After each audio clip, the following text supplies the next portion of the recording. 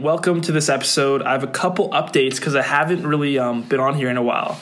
But today's episode is with someone that is very, very inspirational. He's an entrepreneur, athlete, and petroleum engineer. And he started an energy drink called Revita Energy Tea. If you want to go check them out, you can go to their website at revitalize.com, and I'll just spell it out for you. It's RVITALIZE.com. I'll also have all the links in the description and show notes below here.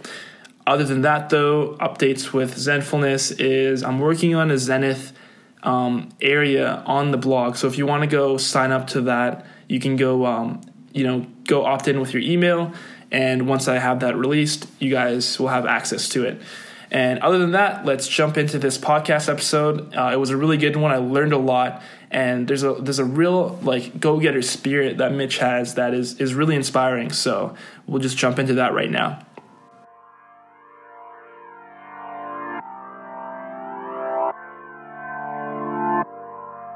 Welcome to the Zenfulness podcast. This is going to be episode number 34, and I'm here with an entrepreneur, someone who's a real go-getter, and creating a lot of different things in the world. And his name is Mitch Jacobson. And I guess we'll just jump into this episode. And I have my first question, where I'm just going to hand over the mic to him and let him do a brief introduction about who he is.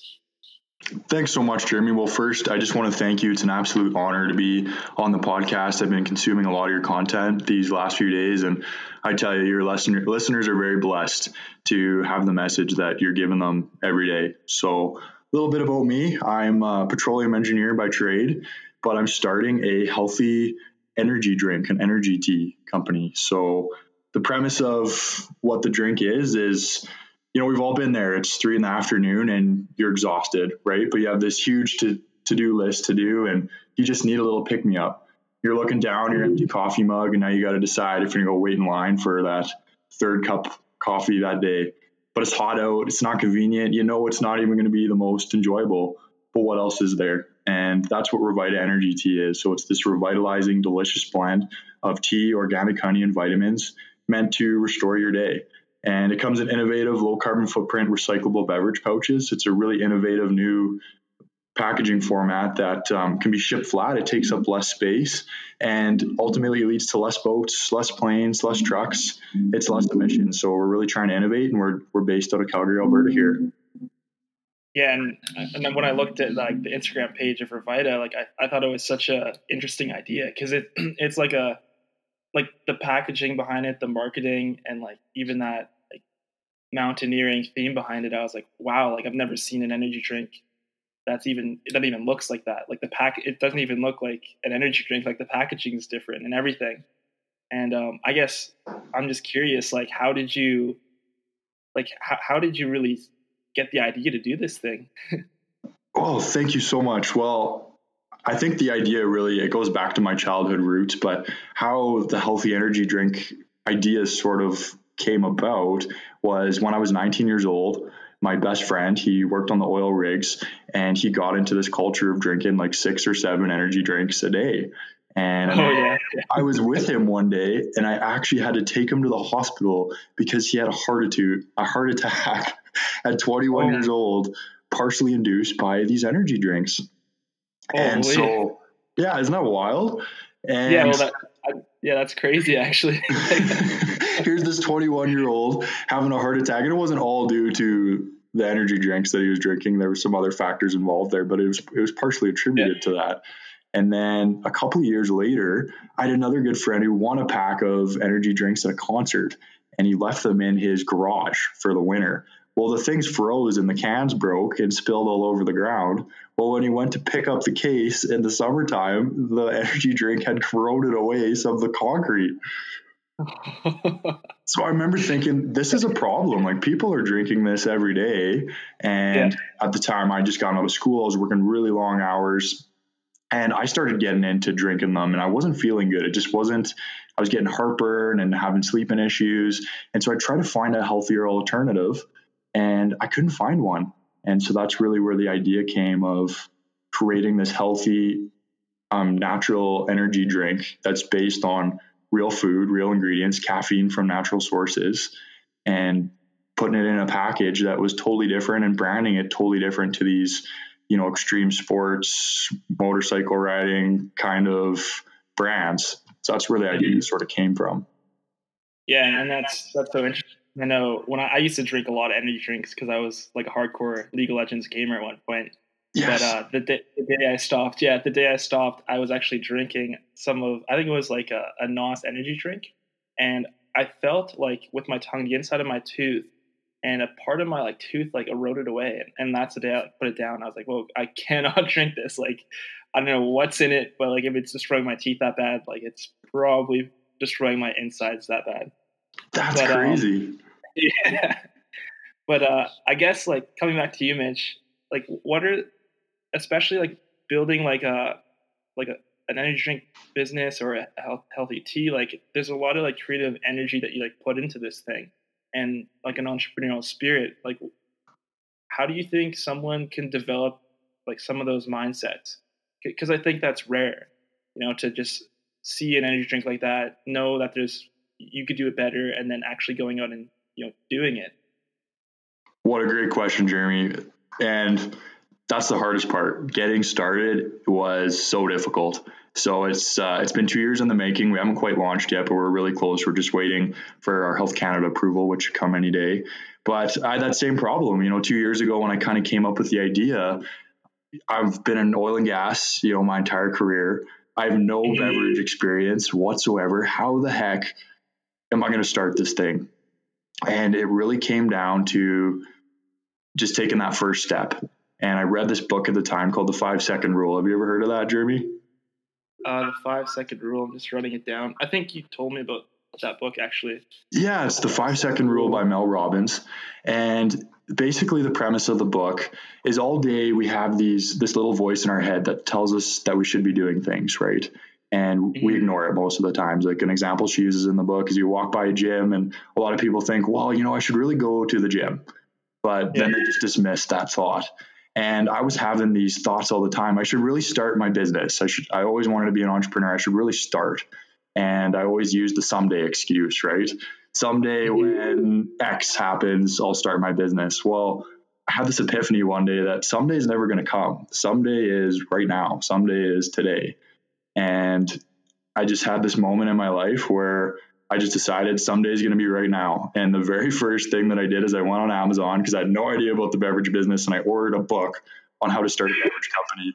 And that was step one 2 years ago. Holy, that is crazy. Yeah. So I read this book probably 5 times, and I made a commitment to myself that I was going to do one thing a day, just one thing to get the business going every single day. No matter what, before I went to bed, I was going to do one thing. And at the beginning, I didn't even know where to start. So at the beginning, it was just reading 10 pages of that book a day. And then it became, it's called Build Your Beverage Empire. It's very outdated. Okay. Yeah. As far as a book, would I recommend it? It's interesting for sure. It didn't help me in a lot of ways. Like, it's not like a roadmap for starting the business, but it gave me some ideas of where to get started at least. Mm-hmm. And so I read this book, and then I started a business plan, and I still didn't know what to do. Then I read the book again. And the one thing I got out of this book was there's companies out there, third-party companies that can help you, that have food scientists that can help you create your product. Like, it's not the most efficient thing to be mixing up drinks in your kitchen. So that was kind of where it started. I interviewed a whole bunch of companies throughout the States and Western Canada, and I finally found one that started working with me to help develop the product, and then things kind of advanced from there. So that's a long-winded answer to your question, but I would just say start now. Don't use the someday excuse, because it's so easy to use that someday excuse, and then all of a sudden 10 years go by and then it never happens. Yeah, I totally agree with that. And I think even with like the beverage industry, like it's that, like the science behind that didn't even cross my mind. But like that must be like, how do you even deal with that area, like blending and learning about how to mix these things and getting the right taste? Like I feel like I'm already overwhelmed thinking about all that stuff.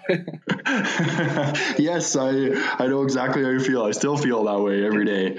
And the answer is one step at a time. So Yeah. for me, it was literally, I bought every energy drink on the market. I still have it, like a big box in my basement with probably 300 energy drink cans in there. And yeah, I know. So I've done the research. I've drank a lot of energy drinks researching this. And I started by just making a list of the ingredients that were in these energy drinks and researching them and what's the benefits of this ingredient, what might make this not be healthy or be unhealthy. And I created this big list. And every day I would just do a little bit of research. And then that's sort of how the caffeine from tea kind of came to be. And I try to find better, healthier alternatives to what were in these energy drinks, things that were more natural, that people were drinking every day anyways. And that's how it came to be. I had no idea what I was doing. And I just started with Dr. Google and a book and took her one day at a time. Yeah. Well, I think that's how like so many great businesses nowadays start, just with someone who just dives into Google, gets a book, and just goes at it. Like I'm pretty sure Elon Musk, like he's a lot like that. Like he self-taught himself a lot of things, and he was just like kind of a go-getter like that. But yeah, exactly. So Mitch, yeah. So Mitch, what are your thoughts on like caffeine in like? I'm like a coffee addict right now. Like in the morning and the evening, I need it. But what do you think about caffeine, and how does it relate to Revita and stuff? Great question. So I think caffeine is phenomenal. I love caffeine. And if you research caffeine, and I've done a lot of this, there's so many health benefits to it. I'm not going to quote a bunch of them, but there's heart benefits, there's energy benefits. Obviously, it's great for you, and it's the most widely used ingredient, I believe, or one of them in the world. But I believe that if you're going to be consuming caffeine, it should be coming from natural sources, right? So a lot of these energy drinks, they have synthetic caffeine they're putting in them. They have a whole bunch of chemicals to go along with that caffeine. Like I don't even know what half of the ingredients are in most of these energy drinks you buy out of a store. So what we did with Revita, is the caffeine, it comes from guarana seed. So a seed that originates in Brazil, and then black tea. So probably the most widely used beverage in the world. We're just using the caffeine from that and guarana seeds. So we have a natural base to the product, and then we don't add a whole bunch of sugars. We only have 30 calories per serving, and that 30 calories comes from a little bit of strawberry juice and organic honey. Mm-hmm. So like I know with like the macros and stuff, because I know you had like a fitness background and an athletic background, and would you kind of contribute some of Revita starting like the next step after with like the next evolution of your fitness background? Because I remember you did like a lot of like bodybuilding, and then I think before then you did like basketball and athletics and different sports. But if you go back to those days, how much do you think that has contributed to Revita? Man, what a great question. And the answer is it 100% contributed to Revita. So to back up a little bit, I did play some high level basketball, and for a number of reasons, it didn't work out. When I got out of high school, I decided to focus on my education. And because I was playing so much basketball, I was used to being able to eat whatever I wanted. But when I was 20 years old, first year university, I didn't gain the freshman 10. I gained the freshman 40. I absolutely ballooned. I got really out of shape. Felt awful, and because I didn't understand nutrition, and that's how I sort of got into the natural bodybuilding men's physique world. Started dieting. I competed in a show, and so I really developed this great nutritional background. But I also saw the benefits of what healthy eating can do for you, because I developed better energy. I had sleeping problems my whole life, and now all of a sudden I'm sleeping better. Eating better food absolutely changed my life, and so that really contributed to the whole birth of Revita, because I had this nutrition background. I saw what was in conventional energy drinks, and even these other energy drinks that claim to be healthy, they're still full of sugar. And I thought, we can do this better. We can create something that's macro friendly, that, bodybuilders or fitness addicts can use, but also just the everyday person can use to keep them going at the office or on that hike to the mountains. Yeah. It's so interesting, like looking at different entrepreneurs, because I know a lot of good entrepreneurs have like a sports background or like a competitive athletic background. And I think a lot of that is like, I look up to this guy a lot called Greg Plitt, and just thinking of, I love that guy so much, because like what I learned from him was like, if you can change your body, you actually can like change your mind, and you can like change things outside of like in the world. Right. So like if you can transform your body like in the gym, then you can go out and like, apply those same principles to other areas. Like let's say you're building a nutrition drink, you can, change some factors there. And yeah, I love Greg Plitt too. And I think there's the parallels between entrepreneurialism and sports. I mean, they're virtually the same process, just with different outcomes at the end. It takes commitment and passion every single day. And there's going to be days where you're punched in the face and your body's beat up or your mind's beat up in entrepreneurialism, and you don't feel like keep going. And it's getting out of bed and it's going to those 5 a.m. workouts, or, answering those emails at 5 a.m. That's what makes all the difference, is just those little things. I think Greg Plitt always said, if you never say, what's the quote? But I think it's like, if you never say good enough today, you'll have enough. Yes. Yeah. Thank you. Save me. I love that quote. And I think those are words to live by. If you never cut corners and you always strive to do the absolute best that you can do, whether it's in athletics or in entrepreneurialism, at the end of the day, you're going to succeed, just like Greg says. Mm-hmm.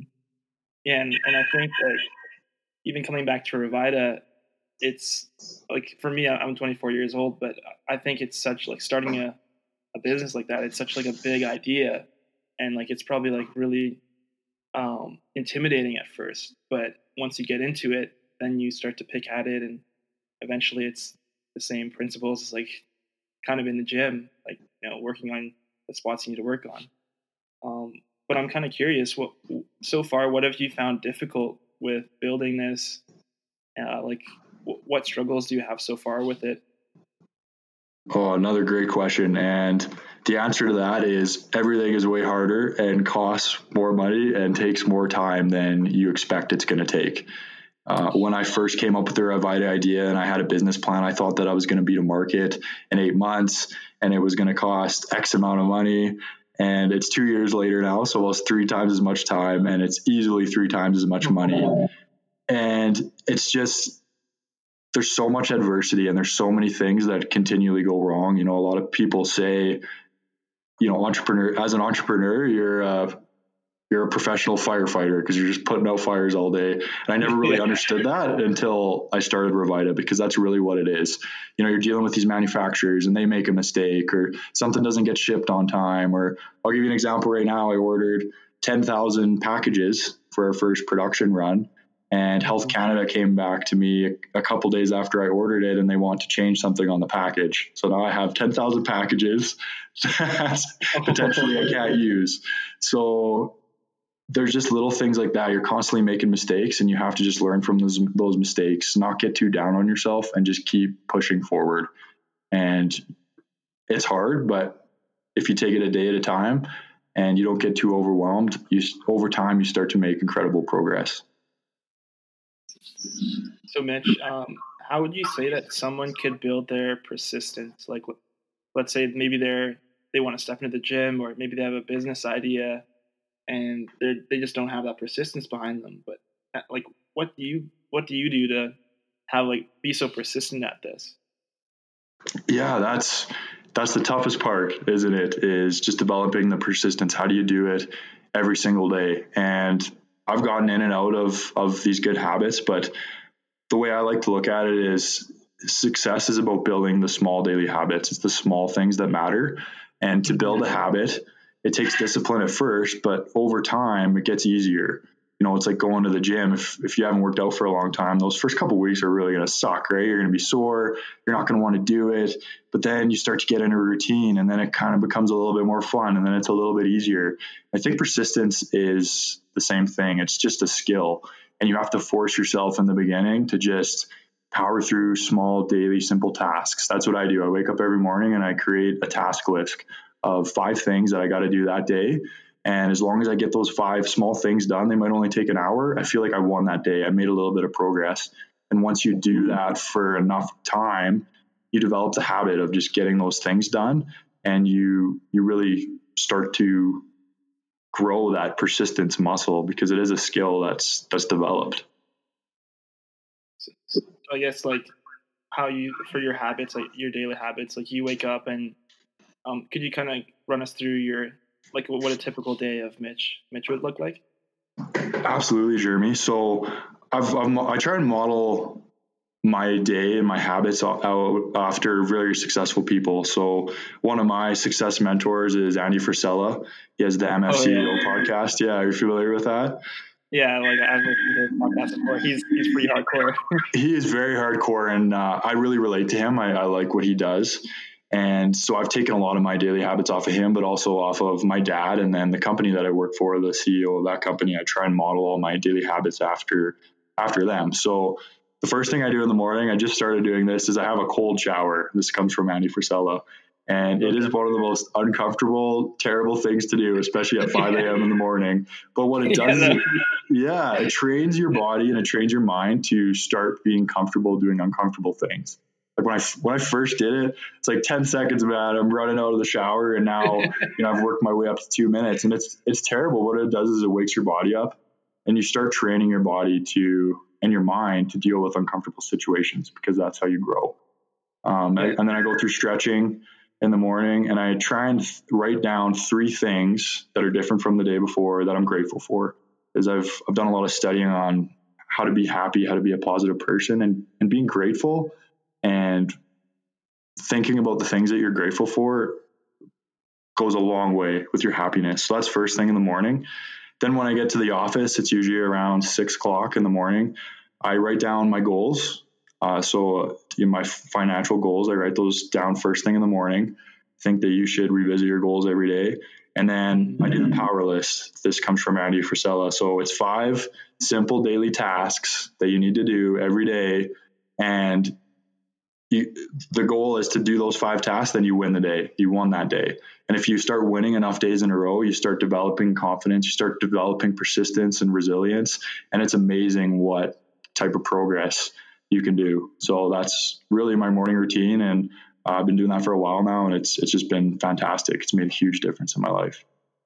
Yeah, like I really like that, actually, because I think like I couldn't imagine the cold shower portion. I've tried those, but like eventually I want to get back into it. But I think like it just, like it feels like for me the cold shower would be so hard, but then you go into like the gratefulness, and that kind of gives you a boost, and you like to keep it kind of simple, and that you probably get so much momentum there with like the 5 things you do and the power list, and Absolutely. yeah, like because what I would usually do back in the day was I would have these big lists of like 20 things to do, and then I would just procrastinate and I wouldn't do anything. But having a shorter list, I think, is just so smart, because it's not as intimidating, and you can just jump into something. Like I think for me, where I struggle with procrastination is usually if it feels like overwhelming to get into, like I don't really get into it. But if I like lower like my expectations and like have like less things to do, then I'll naturally kind of jump into it. And then when I start working, I become like more effective because I stay longer. Exactly. No, you hit the nail on the head. If your list is too long, it's too overwhelming, right? And then you never get started. And I really think success in the long run, it comes down to just small, daily, simple tasks. I just read The Slight Edge by Jeff Olson. Have you read that book, Jeremy? No, I've heard a lot of entrepreneurs read that book. Absolutely incredible book. Totally life changing. And it basically says just that, the difference between super successful people and, normal or unsuccessful quote unquote people in the long run is really just small, daily, simple tasks. It's reading 10 pages a day of a great book. It's thinking of the things that you're grateful for. It's, those small things that you do to work on yourself. Like the example he uses is, eating that cheeseburger from a fast food joint at lunch today, is that going to kill you today? No. But if you're doing that consistently, could that kill you over time? Absolutely it could, because it compounds over time. And it's the same thing with success habits. Is reading 10 pages of a great book a day today or this week or even this month going to change your life? Probably not. But if you do that for 2 or 3 or 4 years in a row, could that change your life and change the trajectory of where you're going? Absolutely it can, because I've witnessed that myself. It's, my entire business started with a book off of Amazon. Mm-hmm. Yeah, I think like the interesting thing about this, Mitch, is I think you have like a level of certainty, or like the ability to just like even make your own list and like do that. Like I don't think that's common at all. Like, because I think that's something that so many great entrepreneurs have, is they're able to like actually they trust themselves enough, I guess, to make their own lists and to do them. And like there's a certain level of like trust you need to have with yourself to do that stuff. Because I think, especially like being a business owner, like there's no one really telling you what to do. It's you, like you listening to you. Like how did you really develop that trust with yourself? Wow, yeah, that is a deep question. Yeah, I'm getting a little bit deep here. I love it. No, you ask phenomenal questions. You really got me thinking. I think it goes back. I can attribute a lot of it to my basketball days, and I contributed a lot of it to, I have these two phenomenal parents, and my dad has been a real mentor of mine. He's went through a lot, and he's a very successful entrepreneur now too. So I think I've modeled a lot of his behaviors, but that trust in myself, I think it really does. It starts with just crossing off some of those simple daily tasks, because when you set small goals or small task lists and you do them, you feel better at the end of the day. You're like, wow, like, I got a small win today. It's not a huge win, but it's a small win. And then you do that again the next day and you're like, okay, I won 2 days in a row. Then all of a sudden you win a month, right? Or you win 2 months, and you slowly start to develop this confidence over time with just these small, really simple, easy things to do. They're easy to do, but they're also easy not to do. And if you focus on those small wins, those really simple things that you're doing right, and you choose to control the conversation you have with yourself and focus on those wins and not the losses, not the things you're doing wrong, you develop confidence over time. And I think that's really where the trust in myself comes from. I know I'm going to screw up. I'm going to make a ton of mistakes. I've already made, 500,000 of them since I started Revita, but there's also a lot of little wins and a lot of little things I'm doing right. And I just choose to focus on those. So when you make mistakes, how do you like not let them get to you so bad, and how do you bounce back from those? I'm still figuring that out, because I have a tendency to really beat myself up. I think I've made so many of them now with Revita.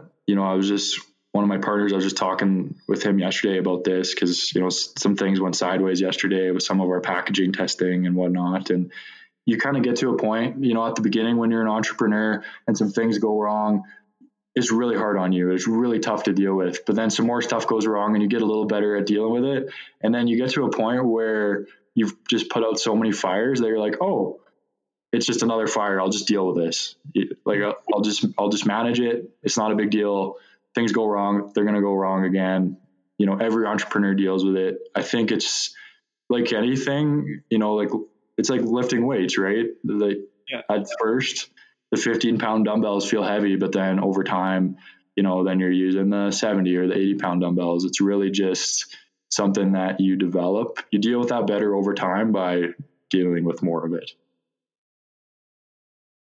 Yeah, that's so interesting. Like, it's just like those small little, like there's so much momentum there. And I feel like if you make a mistake, it probably doesn't even affect you that much, because you just have that trust in yourself and that you can just figure it out.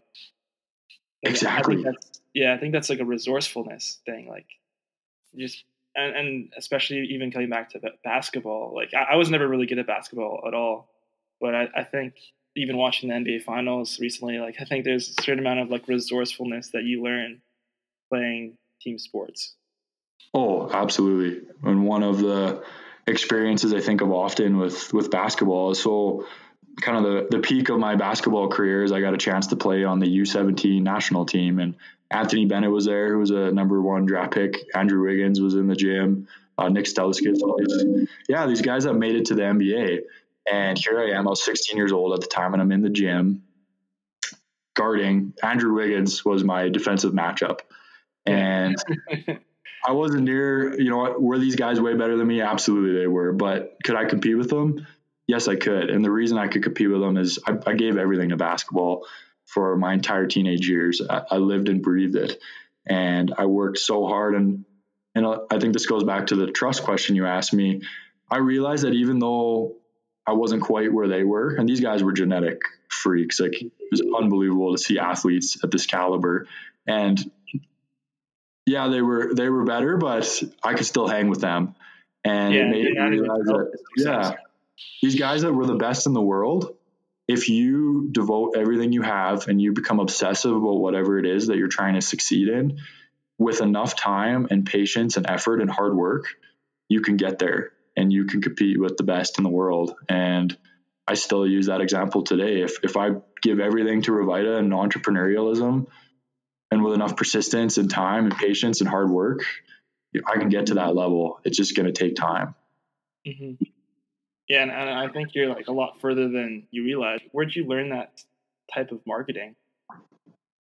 Another amazing question. And I really learned by trial and error. So sometime we'll have to sit down. My partner and I, we were going through old photos yesterday and we were laughing. If you saw the first version of Revita, you would laugh. It was in a can, the very first version, and our logo was two lions. Yeah, and so the answer is I sucked when I started. I sucked real bad. And I read this book called The Lean Startup. And have you read it, Jeremy? No, I'm writing all these books down. The premise of The Lean Startup, it's one of the best, if not the best, entrepreneurial book ever written, in my opinion. And the premise of the Lean Startup is when you're creating a business, you're making a hypothesis or a best guess of how the market is going to respond to your business. But you don't really know, right? Like the market is this dynamic thing. And so the premise of the book is that you should create an MVP, a minimum viable product. You should put it out there for people to see. You maybe even charge the money for it, and then take the feedback that you get from the market and iterate, make the product better. And that was one thing, even though I really sucked at the beginning, I was okay at that. So I took this concept of the can with a couple of lions on it, and our first company name was Be Strong. Totally different than Revita. Yeah. And I went on a show. Sorry? It doesn't even sound half bad. I like Revita more, but it was, and that's a whole different story. There was trademark issues, and it was an expensive mistake. But I took this concept and I showed a bunch of people and got feedback. And I took some people didn't like the logo and some people didn't like the name, and girls thought that it was too masculine. And then so I iterated again and I came up with another design and another name, and I did that same process over and over and over again until we sort of landed on Revita. So, I owe it to my friends and family and the people that I showed the brand to that really helped me create Revita and create the branding behind it, because I just listened to what they had to say and took that feedback and incorporated it into what the product is. Yeah, so it was really just an iterative process, trial and error. Mm-hmm. And I know, like, with great product managers, even in the tech industry, or a lot of even CEOs there, they love going to customers and just getting feedback and listening to what they're saying, and then making those changes. Exactly, because I think truly successful entrepreneurs are unselfish. They care about people, because entrepreneurialism is really about solving someone's problem, right? That's how you're solving a problem for someone, and in return they're giving you money.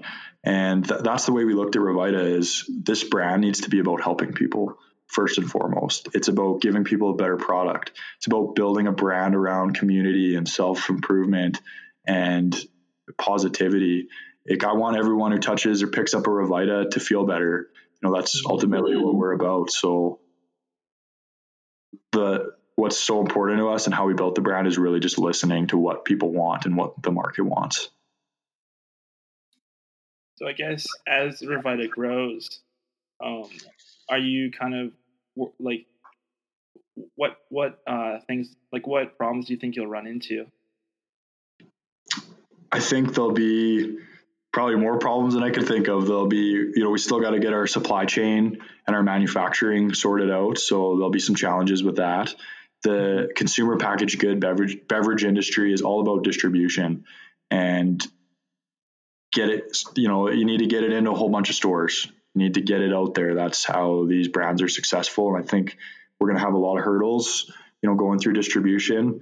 It's very difficult to get it into big chain stores. It's very expensive. We're going to have to raise a whole bunch of money. Like I was telling you, just to get to where we are now, it took 3 times as much capital as I was expecting. So I'm sure what I think it's going to cost to get us into, 100 stores is probably going to cost 3 times as much as what I'm budgeting right now. So it's going to be a lot about raising money, distributing the product, and just challenges getting our supply chain tight and making sure our manufacturing is perfected. Wait, so for supply chain, what exactly is? I don't really know all the terms, but what is supply chain? Oh, for sure. Sorry, I should have clarified. So supply chain is where all your ingredients come from and your packaging. So basically everything that it takes to create your final product is what supply chain is. And this was something going into the beverage industry I had no idea about. I had no idea about how difficult it is to, source all the ingredients that are in your drink. And then you got to get it shipped. And a lot of these ingredients come from all over the world. You got to get it shipped to one place. Then you got to find a manufacturer who's able to create your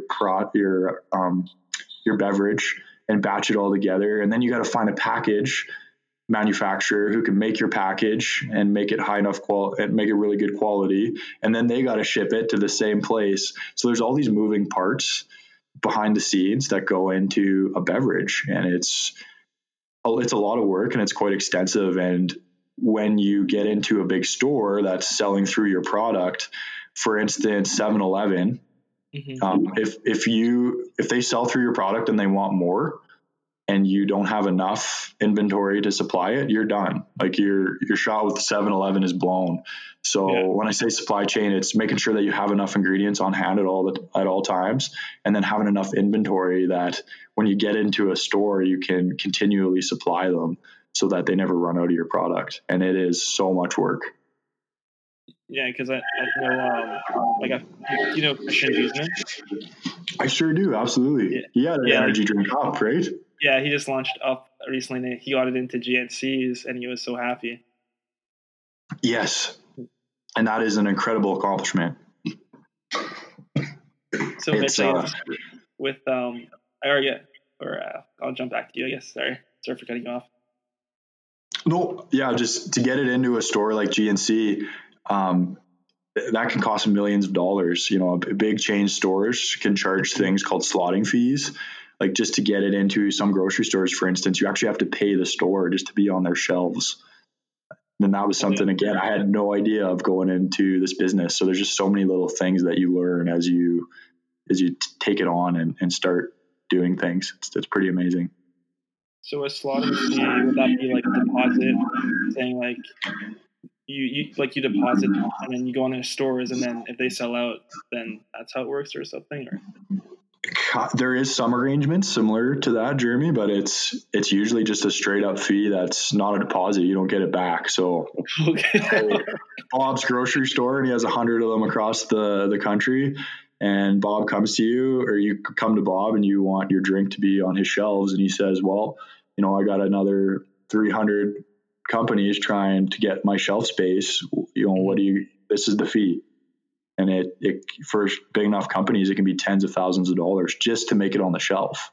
And then if you don't sell through, they'll just get rid of your product, and then you're out all that capital. So it's a very competitive game. So to get it into a big store like GNC, that's an incredible accomplishment. So, Mitch, which stores would you want to get into? What stores do you want to be in? Yeah, so we're going to go after more of the natural food products, supplement stores. We're going to start with smaller independent retailers that we can bring the product to them ourselves. The big chain stores, they generally go through a third-party distributor. So you would ship your product to this distributor, and then the distributor takes it to all the different stores, like let's say a Safeway or a 7-Eleven. They all go through distributors. The problem with distributors is they're now a middleman to your product.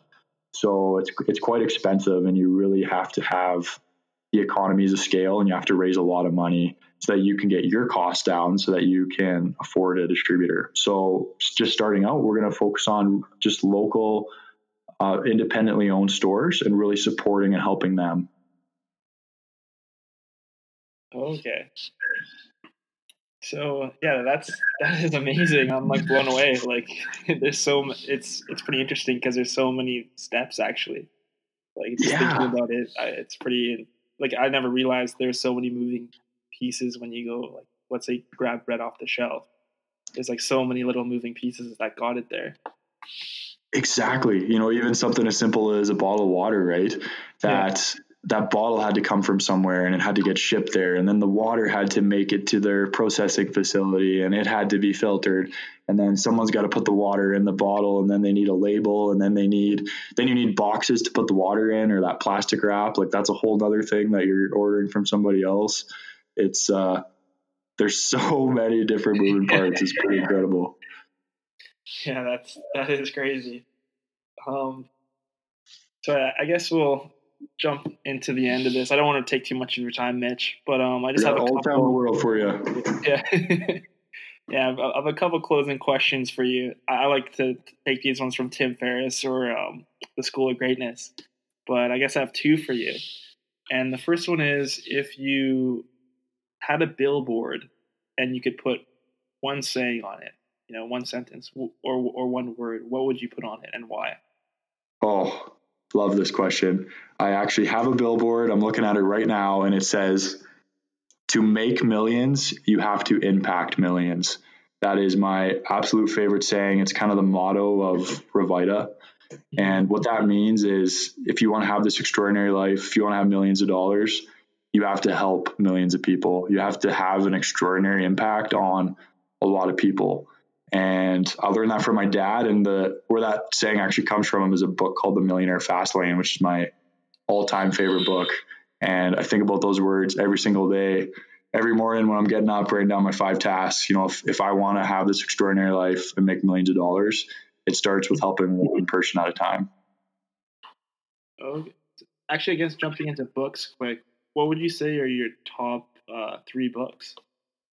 So The Millionaire Fastlane is by MJ DeMarco, is by far by far my all-time favorite book. It's absolutely incredible, and that's where that saying comes from. And MJ is he's a very successful entrepreneur, and he really breaks down what entrepreneurialism is, because I think nowadays everyone says they're an entrepreneur, right? But true entrepreneurs solve problems, and true entrepreneurs help people. And that's kind of the premise of the book. You really just have to read it. It will absolutely change your paradigm and how the way you see the world. My second favorite book is The Entrepreneur Roller Coaster by Darren Hardy. Entrepreneurial Roller Coaster. Incredible book. My father, who's now he runs an engineering company that has about 100 people. I gave this book to him a little while ago, and he's since read it multiple times. So even a seasoned entrepreneur like my father, 11 years into his business, he picked up a ton of things from this book. It's kind of like a step-by-step guide on how to be a successful entrepreneur. So there's leadership in there, there's sales, there's time management, there's goal setting. It's just it's like a textbook basically for entrepreneurship. Okay. Yeah, that's like I need to start reading some more of these books. Like none of these books I've ever read. I'm like, makes sense though. But I really want to read these books actually. Like The Millionaire Fastlane sounds awesome. Yeah, it's amazing. What's your favorite book of all time, Jeremy? Like I would probably say, like my favorite book. I like Think and Grow Rich by Napoleon Hill. Yeah. But I also like Viktor Frankl's Man's Search for Meaning. Mainly just because of the timing when I read it. It just it was a good book for me. I'm gonna have to write that down. That'll be next on my list. But I guess in closing, Mitch, if you could go back to, let's say, 18-year-old Mitch, before you started Revita, and I think maybe, I'm not sure what you were doing back then, but what advice would you tell him? I would give him the advice that start today. Someday never comes, because I know the life I wanted to have one day when I was 18 and the goals I had, and I procrastinated for too long. And in reality, I should have been launched Revita or some sort of business 4 or 5 years ago. But I used that someday excuse. I said, someday when I'm done with school, someday. And then it was someday when I've worked for a couple of years and my stock options vest, or I've saved up this much money, or I have this much experience. Whereas, I had some great ideas when I was 18. I should have just executed. I should have started right then and there doing one thing a day to progress with that goal. And who knows where I could have been by now, right? I feel like I'm behind the curve because I took action too late, and I'm glad I took action when I did. But if I could go back, that's 100% what I would have told my 18-year-old self. Yeah, well, I want to thank you for coming on, Mitch. Like, I learned a lot of stuff here. Like, mainly just having like go-getter kind of spirit, that attitude. It's really inspirational, actually. Like, it just makes you realize that you can tackle like huge problems and slowly chip away at them, and it's amazing. Thank you so much, Jeremy. It's an absolute honor to be on this podcast. What you're doing, I think, is phenomenal. And I really commend you, because starting a podcast is no different than a business. And I just listened to your very first episode where you said, this is your first step up the mountain with that episode. And you're doing the same thing. And I have no doubt you're going to get to 100 here, and you're going to be a tremendous success, and you're helping a lot of people. So thank you. Yeah, well, thanks, Mitch. And I guess we'll leave you guys there, and we'll see you in the next episode of the Zenfulness podcast.